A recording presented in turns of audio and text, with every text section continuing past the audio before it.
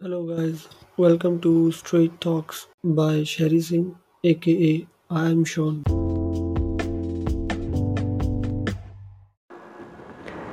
Hello, welcome to second episode of Straight Talks. यार देखो basically ये फर्स्ट एपिसोड है, ठीक है। तो हम लोग देखते हैं ना कि काफ़ी कुछ चलता है हमारी लाइफ में ना, जैसे कि काफ़ी सारे पॉजिटिव थॉट्स, काफ़ी सारे नेगेटिव थॉट्स है ना। तो हम लोग क्या करते हैं, कोशिश बेसिकली हमारी यही रहेगी जितने भी आने वाले अपकमिंग एपिसोड्स हैं, नेगेटिव थॉट्स को दूर रखेंगे और पॉजिटिव के ऊपर फोकस करेंगे, ठीक है। ताकि लाइफ में हम और हमारे फ्रेंड्स को या जिसको भी ज़रूरत है हम उनको बेटर एक ऑप्शन दे सकें, ताकि उनकी लाइफ थोड़ी इजी हो जाए ना। तो स्टार्ट देखो, पता है क्या, सबसे पहले ना एक मुश्किल फेस आता है, वो ये है कि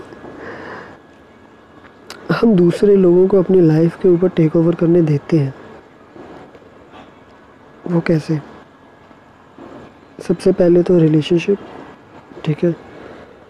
देखो सबसे पहले तो हमको ना ये चीज़ समझनी ज़रूरी है कि लोग आएंगे हमारी लाइफ में, एक नहीं दो नहीं, काफ़ी सारे लोग आएंगे ना।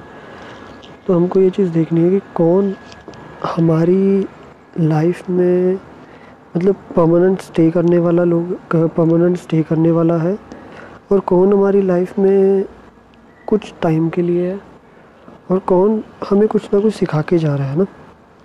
तो ये चीज़ ज़रूरी है।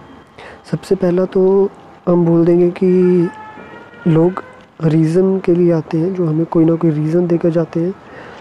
और दूसरा, सीजन्स की तरह लोग आते हैं, लाइक जैसे 6 महीने एक सीज़न, 6 महीने दूसरा सीज़न। तो लोग वैसे रहते हैं कि सीज़न की तरह लोग आते जाते रहते हैं हमारी लाइफ में।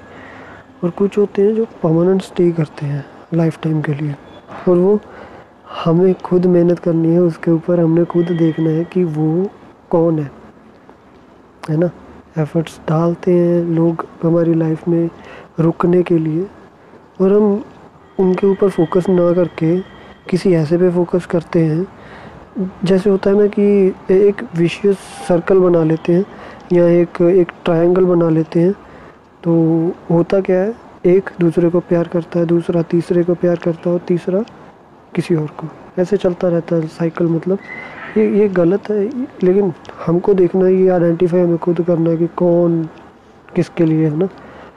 तो देखो, ये तो हो गई नॉर्मल बात कि हाँ एक फेस हो गया कि रिलेशनशिप का या कोई और है ना। दूसरा हो गया हमारे रिलेटिव्स, रिश्तेदार। उनको इग्नोर करेंगे तो ज़्यादा बेटर है, ठीक है।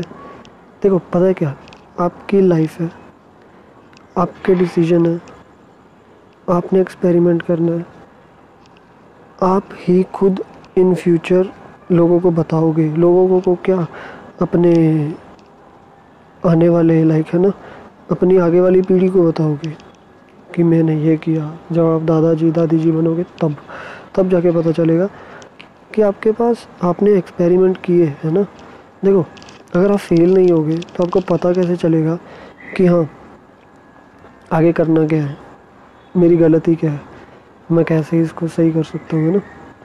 ये चीज़ें होती हैं, काफ़ी सारी चीज़ें हैं, तो उनको देखना है, उनको ढूंढना है। मैं तो यही बोलूँगा कि पॉजिटिव रहो। मतलब अगर कोई नेगेटिव थॉट आता भी है ना, अगर प्रॉब्लम भी है, मुझे मैसेज करो इंस्टाग्राम पे, हम मिलकर सॉल्यूशन निकालेंगे।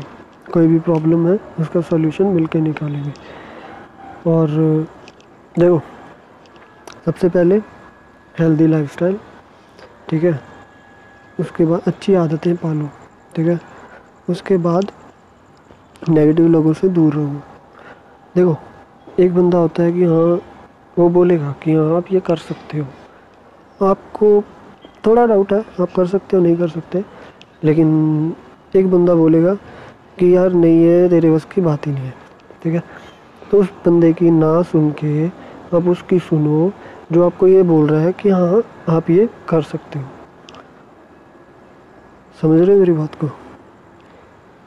तो थोड़ा ध्यान लगाओ। बाकी अगर कोई भी प्रॉब्लम आ रही है या कोई भी नेगेटिव थॉट्स आ रहे हैं, मुझे मैसेज करो, बात करते हैं, सॉर्ट आउट करते हैं, सारा लाइफ इजी करते हैं, ठीक है ना। तो आज का एपिसोड यहीं पे ख़त्म करते हैं। नेक्स्ट एपिसोड में मिलेंगे। हो सकता है कोई साथ भी हो मेरे, तो क्या पता। लाइफ इज से high to my dog okay again. इसके बाद आपको सुनती मिलेगी, ठीक है, नेक्स्ट एपिसोड्स में। ये बोलेगा, ये चुप नहीं करता, ये मेरी बात नहीं सुनता, किसी की नहीं सुनता, ठीक है ना। तो